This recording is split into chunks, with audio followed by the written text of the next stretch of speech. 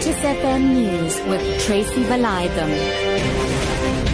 Well, a very good afternoon. The rand is weakened to new lows in afternoon trade. It has been trading as low as 14 rand 36 against the US dollar and 21 rand 69 against the pound sterling. Market analyst at 27 for investment managers Nadir Tokan says negative international data are behind the rand weakness along with a possible change in US interest rates.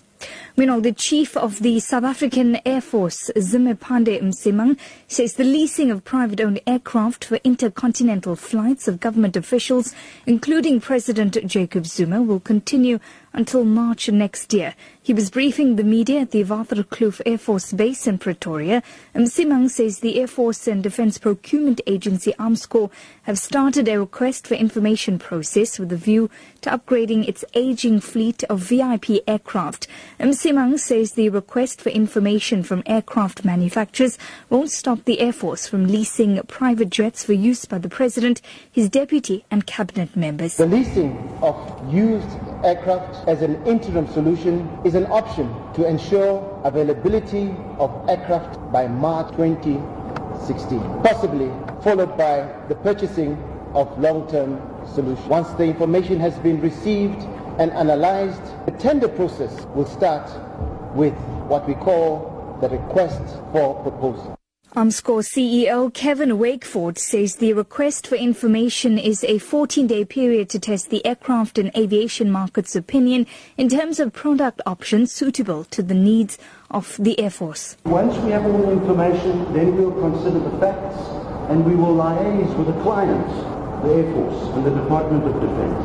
And then we'll decide how to move forward. But it will be a clinical and rational and responsible process. An RFI, remember, is to test the market in terms of availability and product options and is not binding. The man who raped and killed his 4-year-old niece, Jasmine Pretorius, will be sentenced on Friday. Cyril Detroit pleaded guilty to raping and killing Jasmine in December 2013.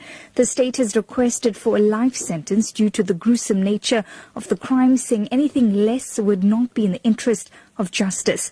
The defence conceded that a lengthy jail sentence would be appropriate. Jasmine's mother, Sasha Bam, earlier testified in aggravation of sentencing. She says it was an ordeal. Emotionally, it's very hard, especially hearing what was said in court by the doctor that did her analysis and everything on her body. It was very traumatizing for me. I cried my eyes out. Standing up in front of courts and talking, I was shaking. I tried my best.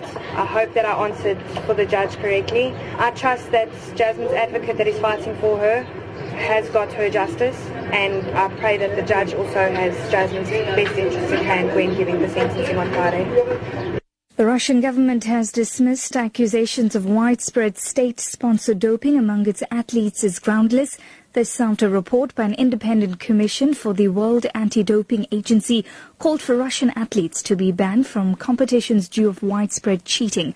Australia and the UK have backed WADA's call to ban Russia from all competitions, including next year's Olympics in Brazil. The BBC's Oleg Boldyrev reports. This is the line we've heard so many times in other areas not relating to sport, and Mr. Putin's spokesman said they need to see proof. A very short statement.